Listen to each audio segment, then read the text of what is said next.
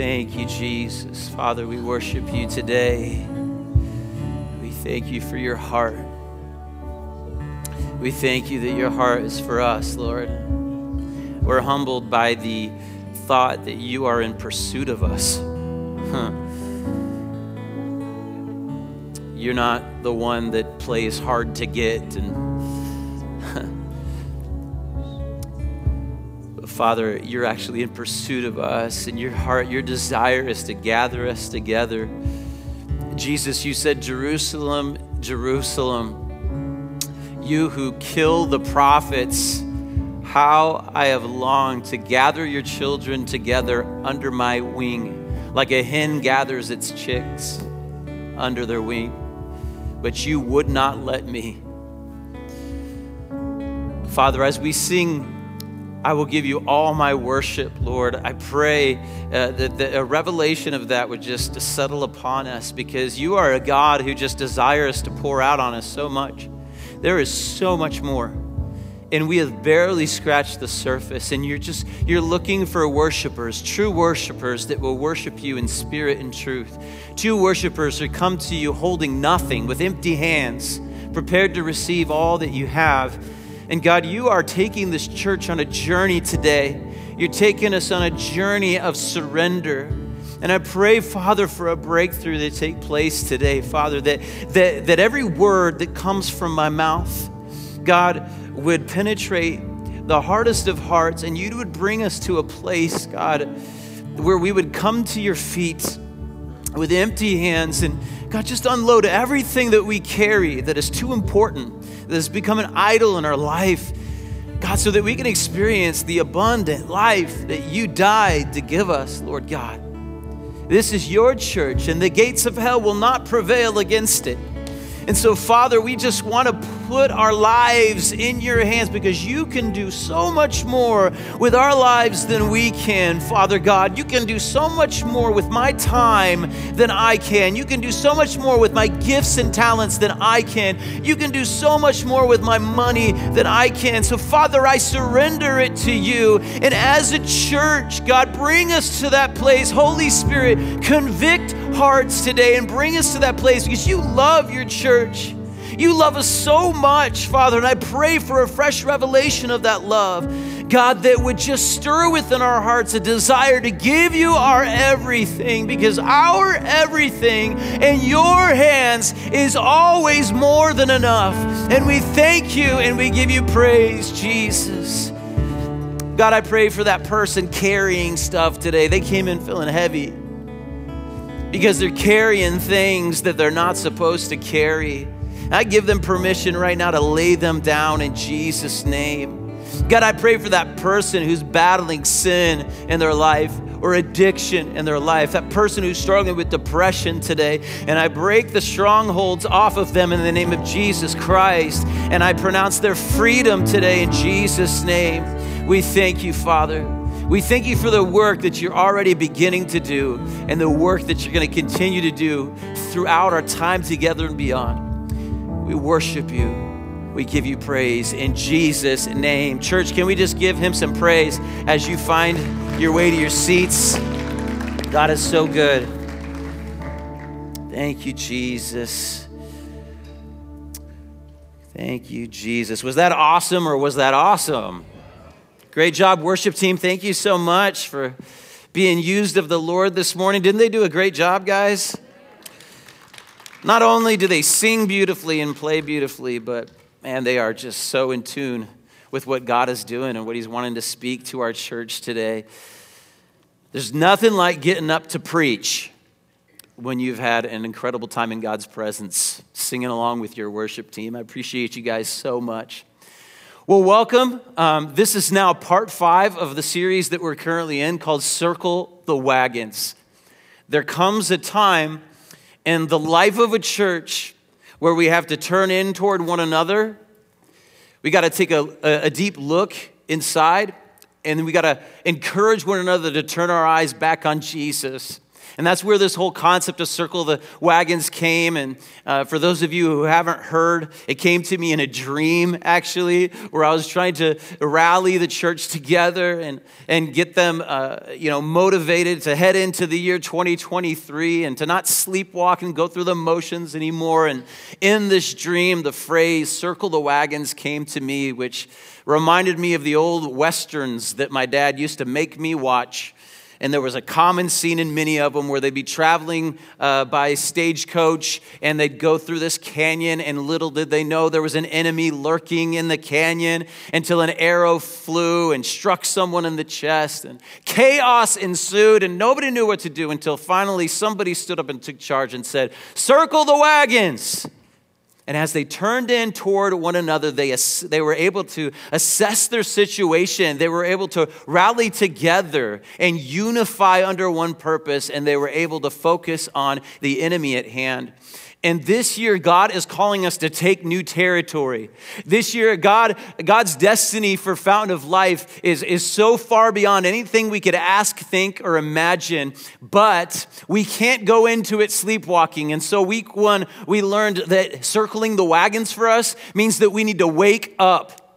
The areas of our life that we've fallen asleep, we need to wake up. And in week two, we talked about remembering our first love.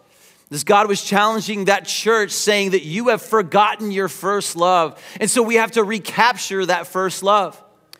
Then we talked about the church that was going through a lot of persecution. And the message to that church was don't quit. Sometimes it's that simple. Just don't quit. You're on the right track, but you're facing a lot of adversity, and the desire to quit just comes upon you. And sometimes it's what they call the quiet quit. So where you keep showing up, but your heart just isn't in it anymore. Don't quit, because every little attention to detail matters. Every ounce of passion and energy you put in it, when you do it for God, it matters and it makes a difference. And we don't always see the impact that it's having. But in the unseen realm, man, it's causing earthquakes. God is shaking stuff up, and principalities and evil forces are being taken down. Don't quit. Last week, we heard about a compromising church that had started to compromise its values, and as a result, they had become corrupted and weak, and we were challenged not to compromise, but to hold the line. And this week, we're talking about something that goes hand in hand with compromise. See, don't compromise is a negative command, right? To not do something. Have you ever found that with your children, sometimes a little rephrasing of it can kind of change the way they're thinking? Like, quit getting out of your seat. Quit getting out of your seat. And you switch that to, sit down, please. Stay in your chair, please. Sometimes just that little shifting creates a different mindset in the mind of the child, and sometimes it makes them comply. Other times it doesn't. Let's be real. But to this church, there's a church in Thyatira that we're going to be talking about today, which is a fun word to say, Thyatira. I looked it up on Google to make sure I was pronouncing it correctly. You ever look up those YouTube videos where they just keep reading the word like over and over again for 60 seconds? That's what I did. Thyatira.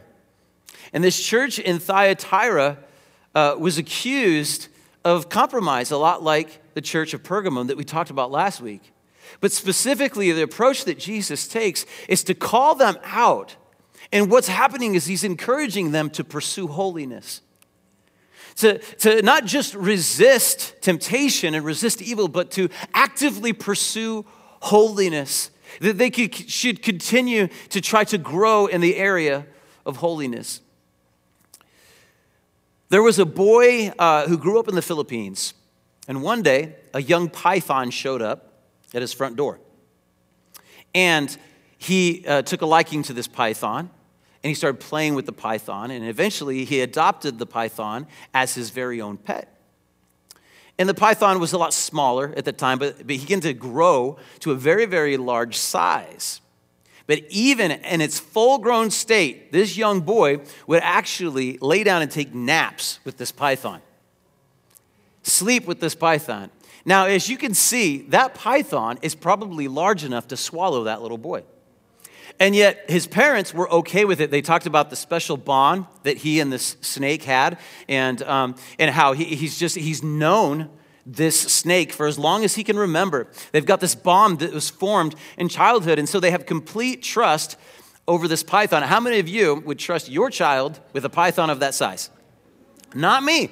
I don't care how long they've been buddies, right? Because sooner or later, I'm worried that Mother Nature's instincts are going to kick in and my child's going to be a snack.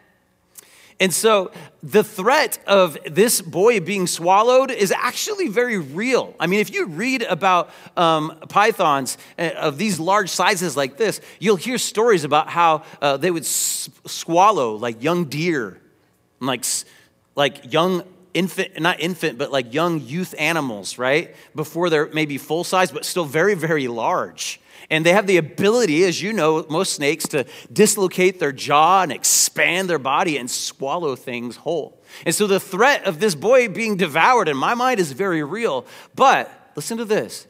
Because the snake started out small, he became familiar with it.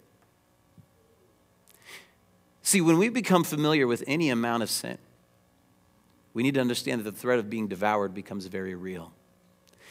See, many Christians have become familiar with things in their lives that they should not be familiar with the very thing that seeks to devour them. See, it may seem on the surface that there's different levels of sin, and some that are somewhat damaging, some that are a little bit more damaging, some that are really damaging. But in reality, the spirit that wants to devour is the same spirit that's behind them all. And so to open up our discussion today at your tables, I want to discuss this question. How have you seen sin start out small, but grow into something that devours? Okay, so this could be an example in your life, someone else's life, something you've experienced or something you have observed. But at your tables, how have you seen sin start out small, but grow into something that can devour? So let's talk about it.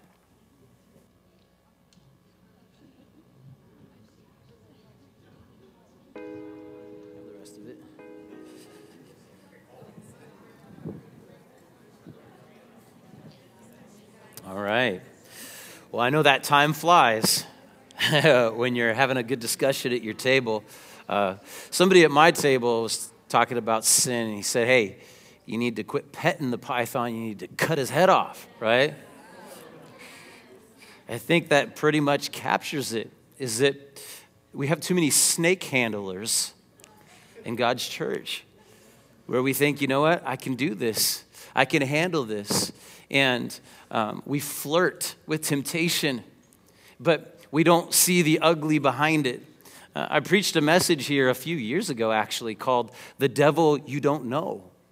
And it just really dove into just kind of a dark topic, just the wickedness of Satan and how he takes everything that God meant for good and he twists it and corrupts it.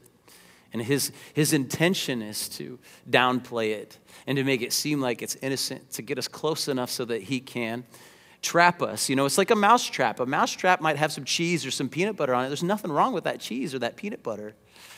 And sometimes, you know, the mouse or the rat actually gets the cheese and doesn't get caught. All that does is embolden the rats. Maybe they're more aggressive next time, and the next time, there you go. Pow, that's right. But we need to take a strong approach against sin.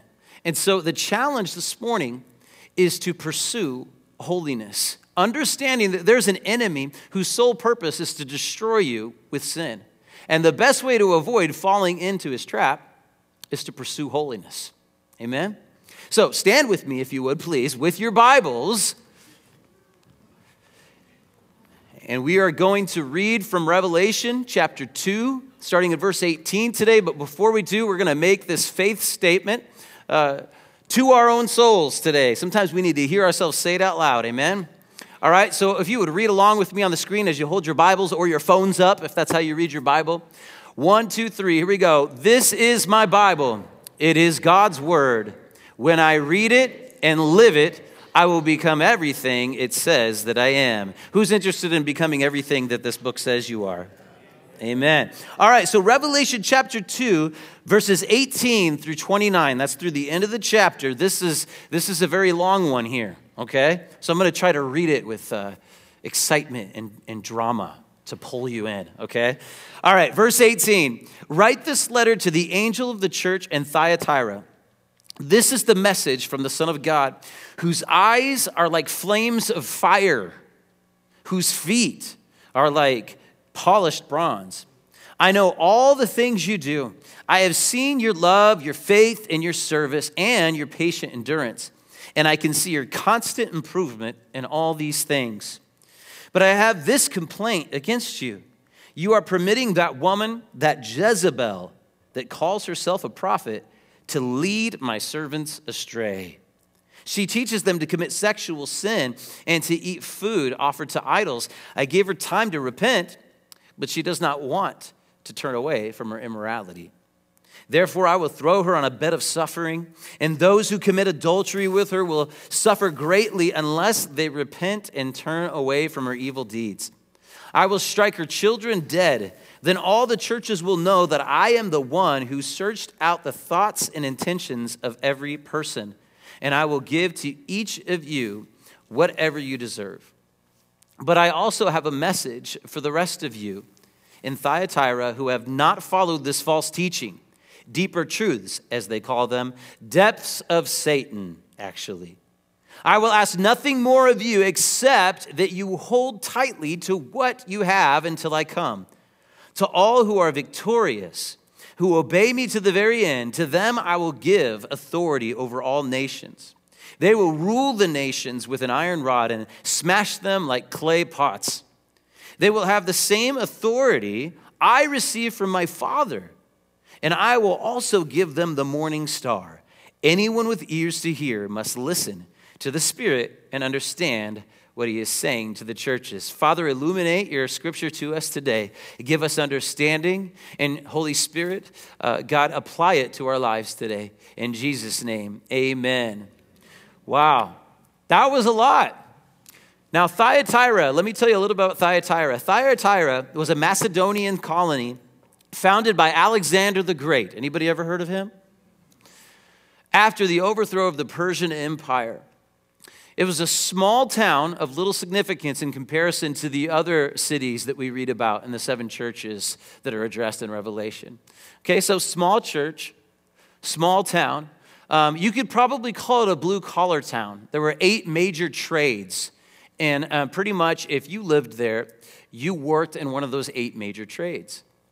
Now, if you belong to one of these trades, you also belong to a trade guild, kind of like a union, right? A workers' alliance type of thing. And these unions, these guilds, were directly tied to paganism, highly pagan. And so what would happen is if you were working and you were part of these guilds, you were definitely strongly influenced by pagan practices.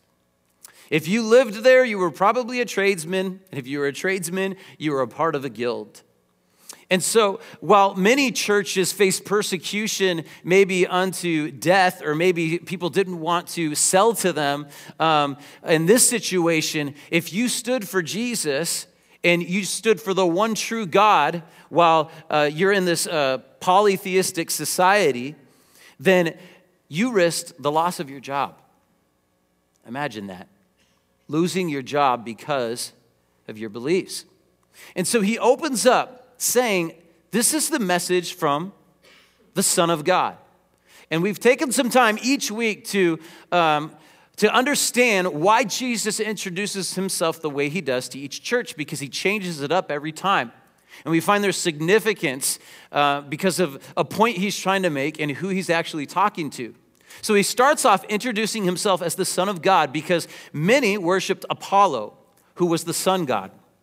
And as the son of Zeus, he was also called the Son of God. And so it's like Jesus was saying, no. I am the Son of God. And so you call him the sun god, but I'm the one with eyes of fire, which he goes on to say, whose eyes are like flames of fire.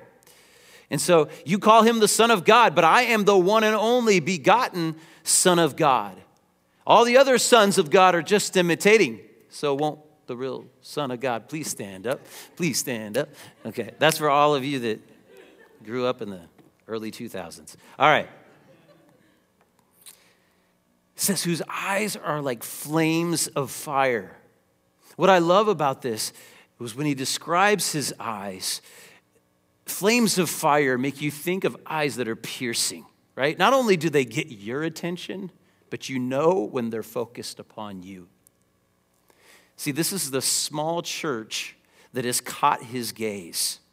And he was reminding them that he sees them. But beyond that, they were piercing eyes. They see beyond the surface to their very, very hearts. And we see him refer to that later, talking about our thoughts and intentions, and we'll get more into that. But he cares about the heart, and he's able to discern it with 100% accuracy. I think we mentioned this briefly last week. You and I, we can't determine the intentions of someone else. We can't interpret the contents of someone's heart. We can try to guess, but only Jesus does it with 100% accuracy. And then he introduces himself with the man who has feet that are like polished bronze. Bronze feet may symbolize that all of his ways are gloriously just and holy. Some theologians have speculated. They could also represent immense strength and stability that he walked with. Remember how he introduced himself as the one who walks among the 7 gold lampstands? The 7 gold lampstands, remember, represents the churches. And so it could be that he's making the statement that I walk among your tiny little church that may seem insignificant. And with my fiery eyes, I see the thoughts and intentions of your heart. And I walk among you with that same strength and stability. And those who walk with me share that same strength and stability. Because when you're small and you feel insignificant, how many of you know sometimes you can feel weak? You can feel like you're not enough, like we were singing earlier today. And so Jesus says, I see you, and my strength is with you. This morning, I want to give you 3 ways to pursue holiness in your life that I feel like is highlighted in this passage. 3 ways to pursue holiness in your life. Number 1 is this: keep improving. Keep improving. See, this is a mindset, I believe. A mindset that says, I'm not done.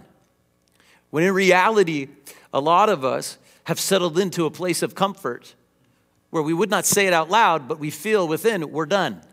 Like, yep, I'm done cooking. I'm a Christian now, and I came out a Christian, and I'm going to be a Christian for the rest of my days. Everything's good. Forgetting that God has so much more for us. And so we have to keep improving. And he says this is a commendation he gives to the church in Thyatira. In verse 19, he says, I have seen your love. I've seen your faith, your service, and your patient endurance, and your constant improvement in these things. Your constant improvement in these things. He's saying that what he sees that he's encouraged by in this church is that not only are they doing these things right, but they're pursuing them more and more and trying to grow in those areas. I had a pastor in Red Oak, Texas, Pastor Scott Wilson, who used to say, you got to grow or you got to go. And that was kind of his mantra to his leadership, and sometimes he maybe extended to the church. Like, look, the reason why you're here is to grow, because the church is a living organism, and if you're not growing, then you're dying. And if you're not changing and you're no longer convicted by the Holy Spirit, a challenge to surrender things to Him, then that means you're dying. See, this is how the church is supposed to function. We're supposed to be growing. And in our pursuit of holiness, we grow. Ephesians 4:16 says, He, Jesus, makes the whole body fit together perfectly. As each part does its own special work, it helps the other parts grow so that the whole body is healthy and growing and full of love. See, we can only improve individually and corporately when we do our part. Have you ever stopped to think about your part and how that affects the growth of those, not just yourself, but the growth of those around you? We have to be active. We have to be engaged, and we have to constantly be pursuing this holiness and pursuing growth. No one has ever gotten in shape by watching somebody else work out. right? You can subscribe to Beachbody, right? And have like a online streaming service so that you have access to absolutely every workout video that Beachbody has ever created. But if all I do is watch them, I'm not going to get in shape, am I? I might become thoroughly educated in fitness. I might memorize every single exercise. I might even memorize the diet plan that goes along with it. But if I don't put effort into actually doing the movements and actually be disciplined in my diet myself, then I'll see zero results. None of the results. And yet, so often we come into church with that mentality. It's all about how much I know. What's something new that Pastor Joe can teach me today that's not elementary, but it's deeper? And this is exactly what this church was dealing with. As they went deeper, Jesus says they got deep into the things of Satan. Because knowledge outside of application and obedience puffs up. And that's all it does. And so we come into church so often with that mentality that I'm just going to sit back and I'm going to receive, and suddenly I'm going to feel closer to Jesus because of it. When in reality, there's something that God wants to give you that he can only give you when you become an active participant. Our mission here at Fountain of Life is to help others connect to God, their church, and their purpose.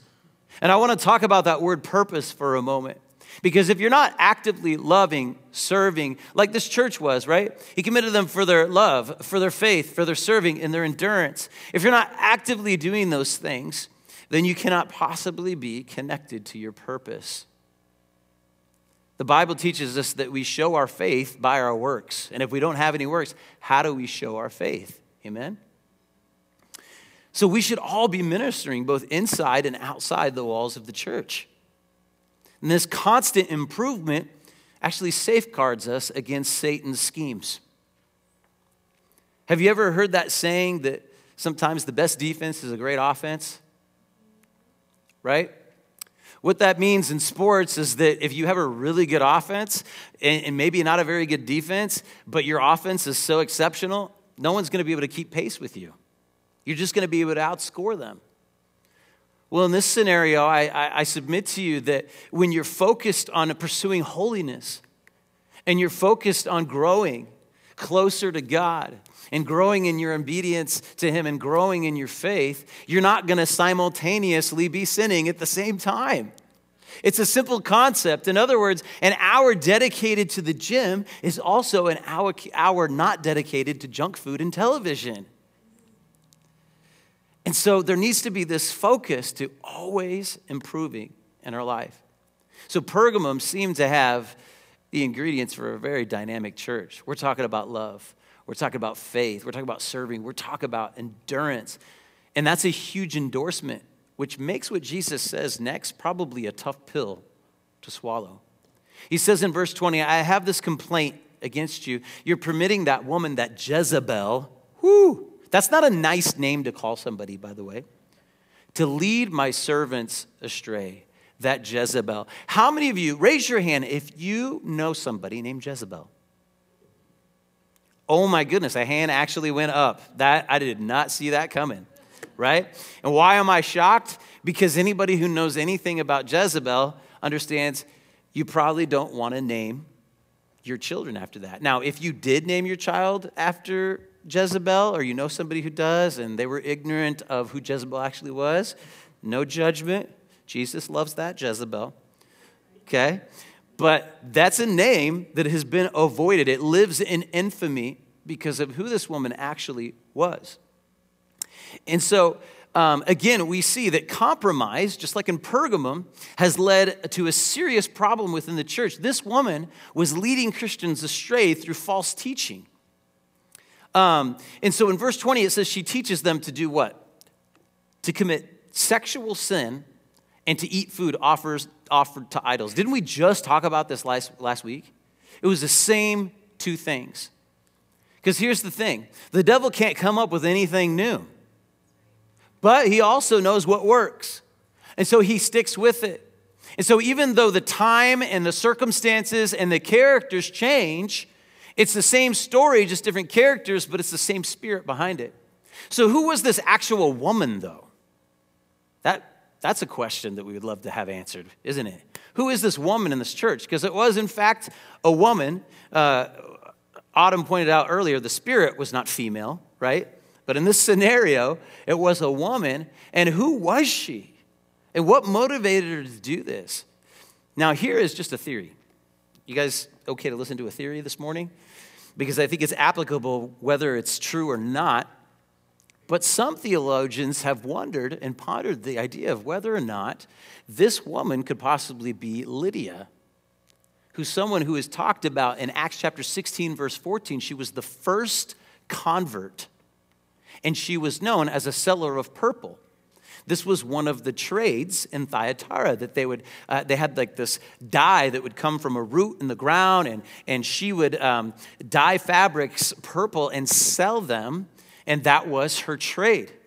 And so as we mentioned earlier, if she was a part of that trade, she was likely a part of that trade guild as well. And so the pressure to conform would have been enormous. Perhaps she found herself in a place where it was either conform or go broke.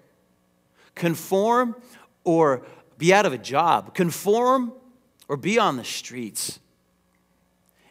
And sometimes Christians can encounter scenarios where it gets tough, and immediately we start to think, how can I have Jesus and still have a little bit of the world?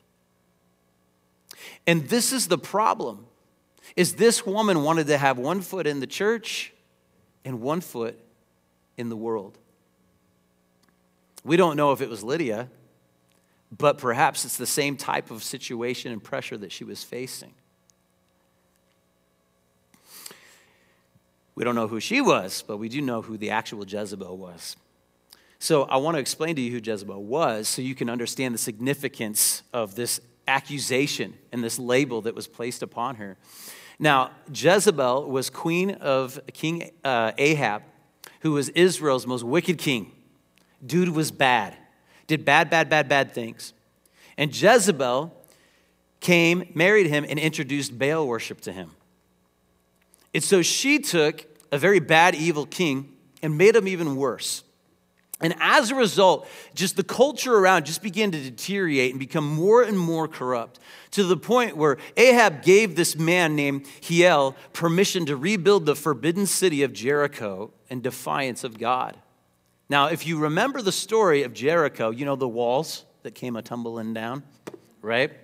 Or if you watch VeggieTales, keep walking, but she isn't gonna fall. Okay, so the Israelites destroyed Jericho. Now afterwards, Joshua, in Joshua chapter 6, actually pronounces a curse upon Jericho. And he says, "Curse is the man that tries to rebuild this city." And he said, at the cost of his firstborn son will its foundations be established. At the cost of his youngest son, its gates will be erected. And that's exactly what happened. This man began to rebuild the city, and he lost his firstborn son. But in his hardness of heart, he didn't stop there. He completed it. And when he erected the gate to the city, he lost his other son. I mean, this is a dark time where people they're not even concerned about their children. They're pushing forward towards this evil.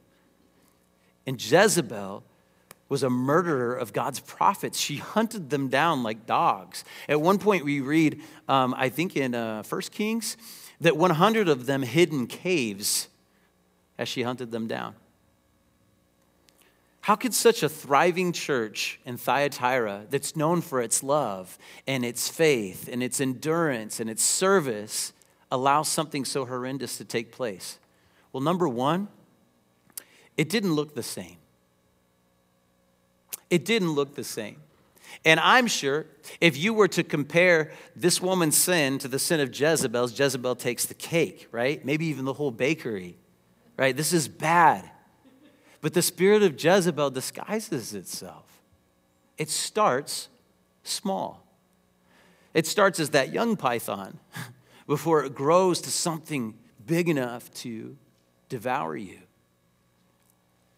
We fall into the trap so often of comparing our sin to those around us. And in the process, we are blind to the threat that is before us.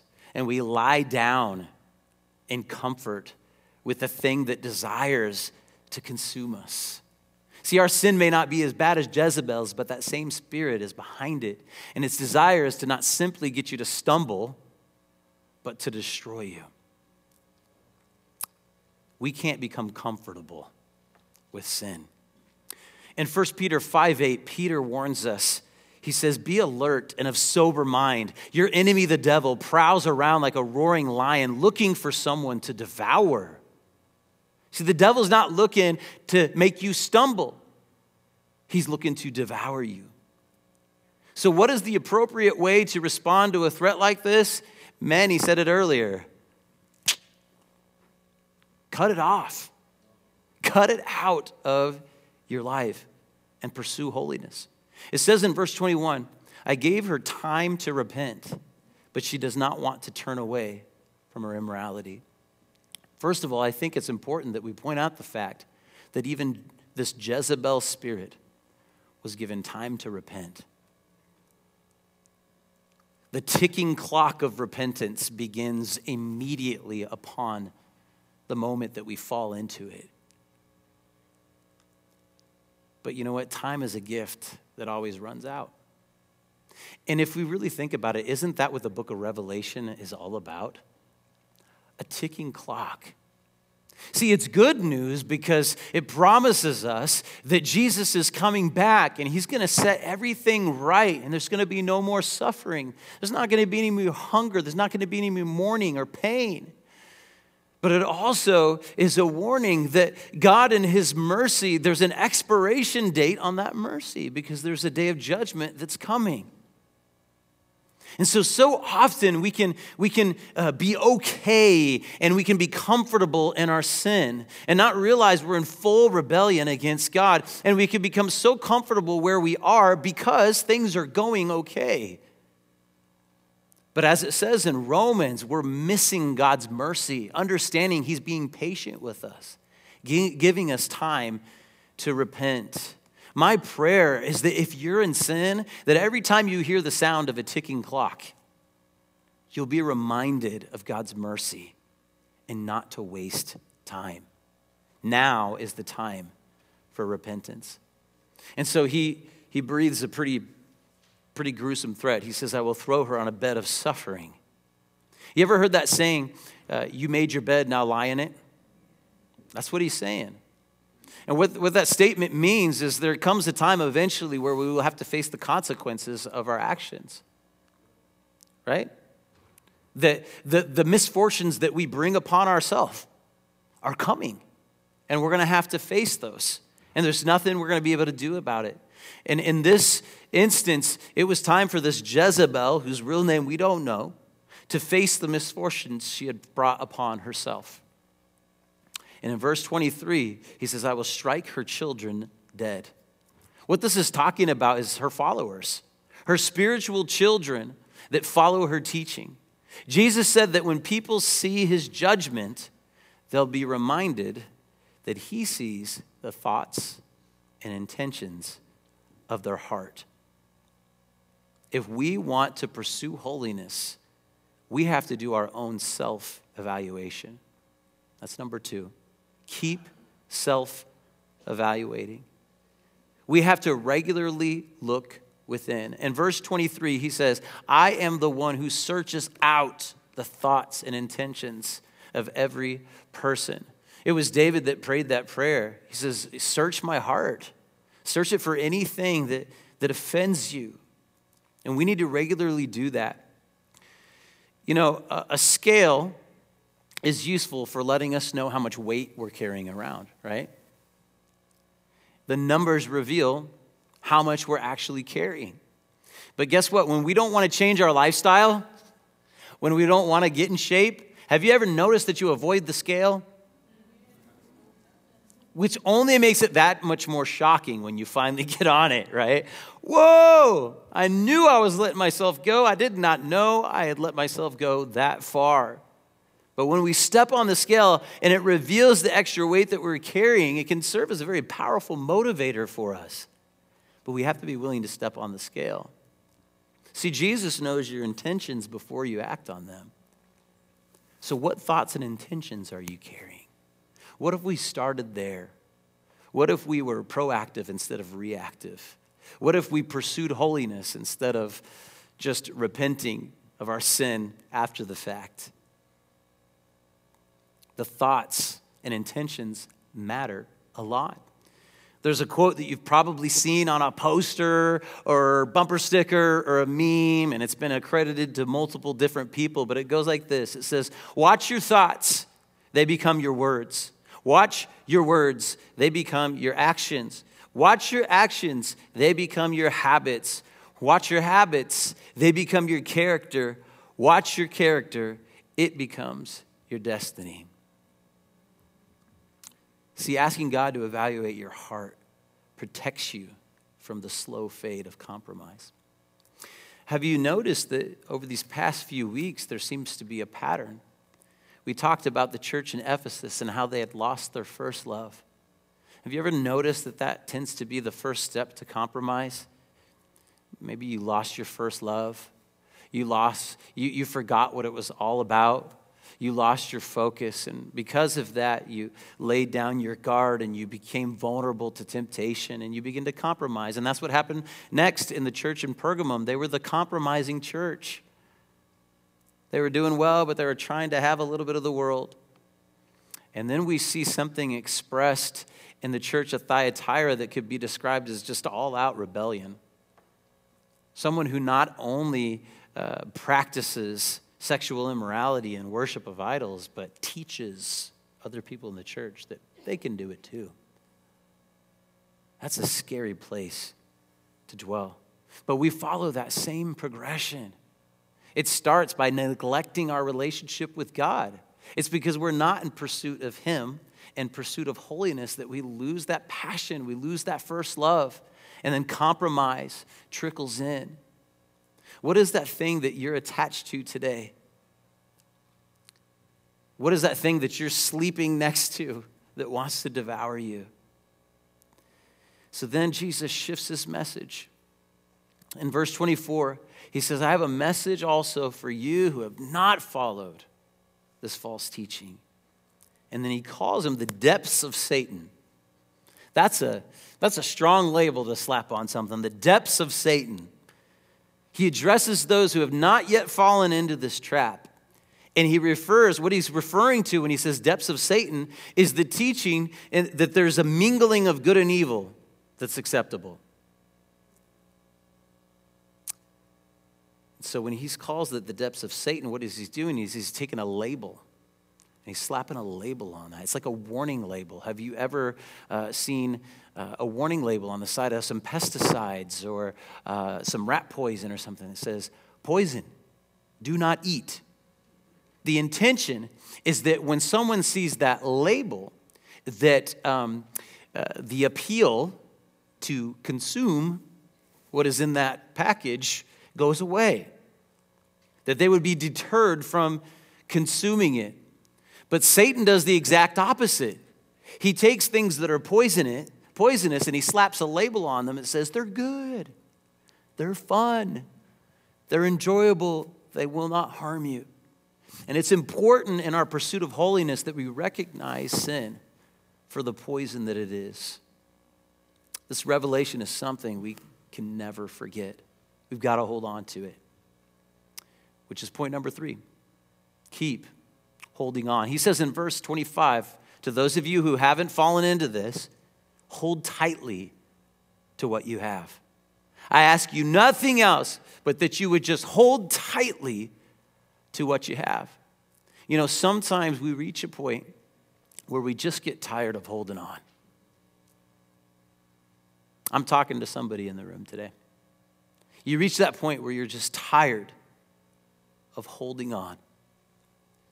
And as he does in all of these letters to the churches, there's a promise of a reward.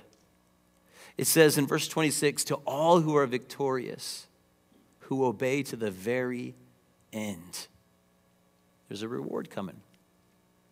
Now, what's very interesting about this letter is the first letter where he mentions very end. He ends them all the same. Like, to all who are victorious, you'll get this. So this church, if you're victorious, you'll get this reward. This is the first one where he says, all who endure to the very end. He's emphasizing that they need to finish what they've started, that they need to hold on to the end, and emphasizing that there is an end. See, just like there's an end to the time for us to repent, there's going to be an end to the temptation that we face. There's going to be an end to the suffering that we're going through. There's going to be an end to the trial that you're up against right now. That's good news. You can always hold on a little longer when you can see the finish line, when you can see that the end is in sight. And throughout the book of Revelation, Jesus just wants to remind us that the end is getting closer and closer. And the closer it gets, the tighter we need to hold on. He says, I will give them authority over all the nations. So, I mentioned that this was a small church, right? Small church got the longest letter out of all 7 of these letters. Think about that. The smallest church, seemingly the most insignificant church, right? If we're judging everything like we do today by numbers, how full the building is, they get the longest letter. How could a church so small and so significant get so much attention? Because in God's eyes, it's not the size that's significance. See, this small church with little influence, he promised if they stayed faithful to the end that they'd be put in charge, that they'd actually rule alongside of him. Fountain, our number one goal today, as we look around at some of the empty seats at some of these tables, or we look at all the excess space we have to add tables and chairs, remember that what is number one significant in God's eyes is that you hold on and you stay faithful. And I guarantee you, he's looking at us with those eyes of fire. And those eyes pierce down into the thoughts and intentions of our heart. And so every decision we make, you got to understand there are eternal implications and consequences, both good and bad. And as you walk in obedience to him, as you walk with your life fully surrendered in him, you're preparing yourself to rule alongside him for eternity. Sometimes we can belittle the significance of our influence, and that way of thinking leads to a lot of bad decisions, right? Because if I don't think the good I can do can make much of a difference, I might just remain inactive. And on the flip side, if I think that some of the bad I do isn't really going to hurt that much, I stand to be devoured. Understand that this church is big in God's eyes. And your influence is huge. And your prayers shake the heavens. And your ministry saves lives and impacts eternity. In verse 27, he describes how they will rule with an iron rod, and they'll smash the nations like clay pots. I'm not sure exactly what that means, other than that what I think is really trying to be portrayed is the authority that's going to be ours. And what I love about this is God is giving this small church an eternal purpose. In verse 28, he says, I will also give them the morning star. Jesus is referred a few times as the morning star in the Bible. So I believe the promise here is that they will dwell and rule alongside Jesus in all of his glory. And it reminds me of Revelation 21, 22, and 23. It says, I saw no temple in the city, for the Lord God Almighty and the Lamb are its temple. And the city has no need of sun or moon, for the glory of God illuminates the city, and the Lamb is its light. Would you stand with me this morning? The Christian life is an eternal investment that pays out an immeasurable profit. And I just want to challenge you this morning to evaluate yourself. Are you still growing? Are you actively pursuing greater things in the Lord? Are you pursuing holiness? Or do you find yourself getting tangled up in the things of the world? Have you made an honest evaluation of yourself recently? Or maybe you're here this morning, you're just struggling to hold on. You feel like you're clinging by your fingertips and you're just being dragged around. And you're not sure you can hold on much longer. Whatever it is, I believe that the Lord wants to speak to you today. So first, I'd like to invite any elders that I may have available, if you guys could come to the front. And the team's going to lead us into worship, and I'll be up here available. We got some elders up here available to pray with you. You also have at your table, you have table hosts. And if you want to just lean over to them and say, hey, would you pray for me? They're available to pray for you as well. But as the team leads us, I just challenge you to come before God and to evaluate yourself. Consider, am I growing? Am I actively pursuing holiness? Or am I struggling to hold on? And I just need God to remind me that it's going to be worth it. I need him to sustain me in this time. So if that's you, I just invite you to come out of your seats, out of your tables, and find someone down here to pray for you, or find someone at your table to pray for you. The team's going to go ahead and lead us in a song this morning.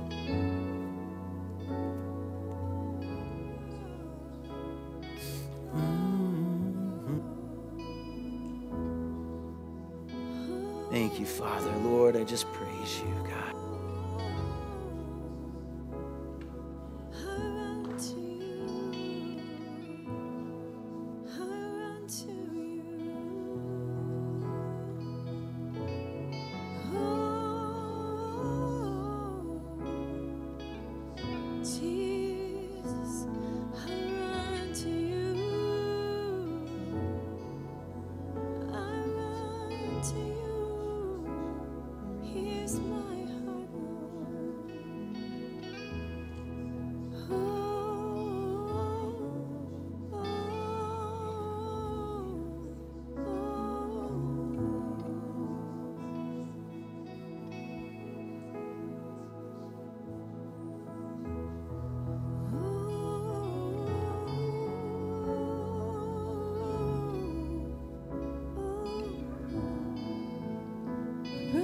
To the Father, fall into grace, done with the hiding, no reason to wait.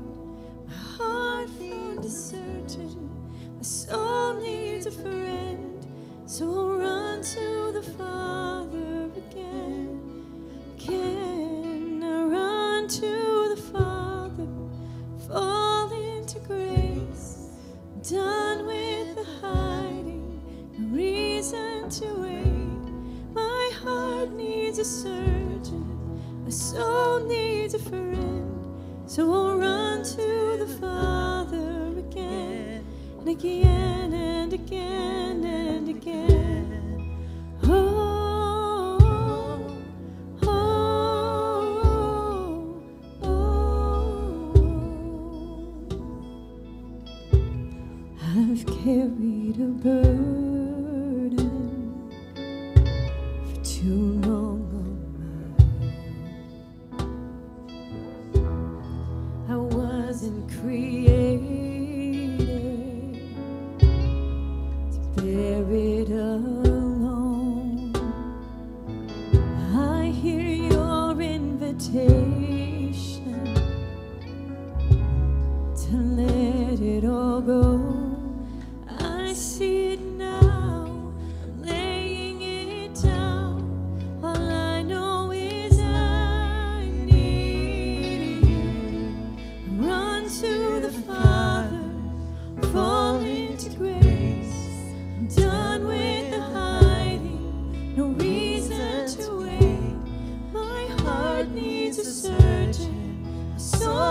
needs a friend. So I'll run to the Father again and again. Run to the Father, fall into grace. I'm done with the hiding, no reason to wait. My heart needs a surgeon, my soul needs a friend. So I'll run to the Father again and again and again and again. Oh, oh, oh, oh, again and again. Oh, Thank you, Father. Thank you, Lord. Jesus, we thank you, God. Father, we just collectively as a church, God, we lay down the things that we become familiar with, the things that don't belong or have any place in our life, Lord. God, I pray that you would help us to not fall for the deception that true happiness or true life is found in mingling the two. God, in reality, the fullness of life is found in Jesus and no one else. And you have come that we would have life and life to the full, life abundantly. And God, I pray that your church, God, would trade in the things of this world for the things of God so that we can step fully into the life you have for us, Lord. Make us effective. God, make us burn for you. Make us passionate for you, Lord Jesus. Let us shine the light of Christ into our communities and our neighborhoods and our schools and our workplaces, Lord. God, let us step into the destiny you have for us as a church, Father. God, I thank you for those that you have set free today, those that they have laid things down and surrendered them to you. And I pray, God, in Jesus' name, that they not pick them up again, but they leave them at the altar, Lord Jesus. They've been nailed to the cross. They've been crucified along with the flesh and its desires. And God, I thank you for the resurrection life that you give so freely to us, Lord. Father, bless this church and make us into the church that you've called us to be. In Jesus' name, amen. Amen. Can we just give God some praise this morning? He's good. You know, sometimes the best truth that we need to hear is the hardest truth to hear. And for some of you, this might have been that moment for you. It was hard to hear. But man, when we embrace the truth, God heals us. Amen. So God bless you guys. I hope you have a wonderful day today. Enjoy your Super Bowl get-togethers. If you are new here, I encourage you to stay for our meet and greet across the hall at Fountain Connect. We've got a few snacks we can share with you. I'd love to get to know you a little bit better. We'll see you over there. my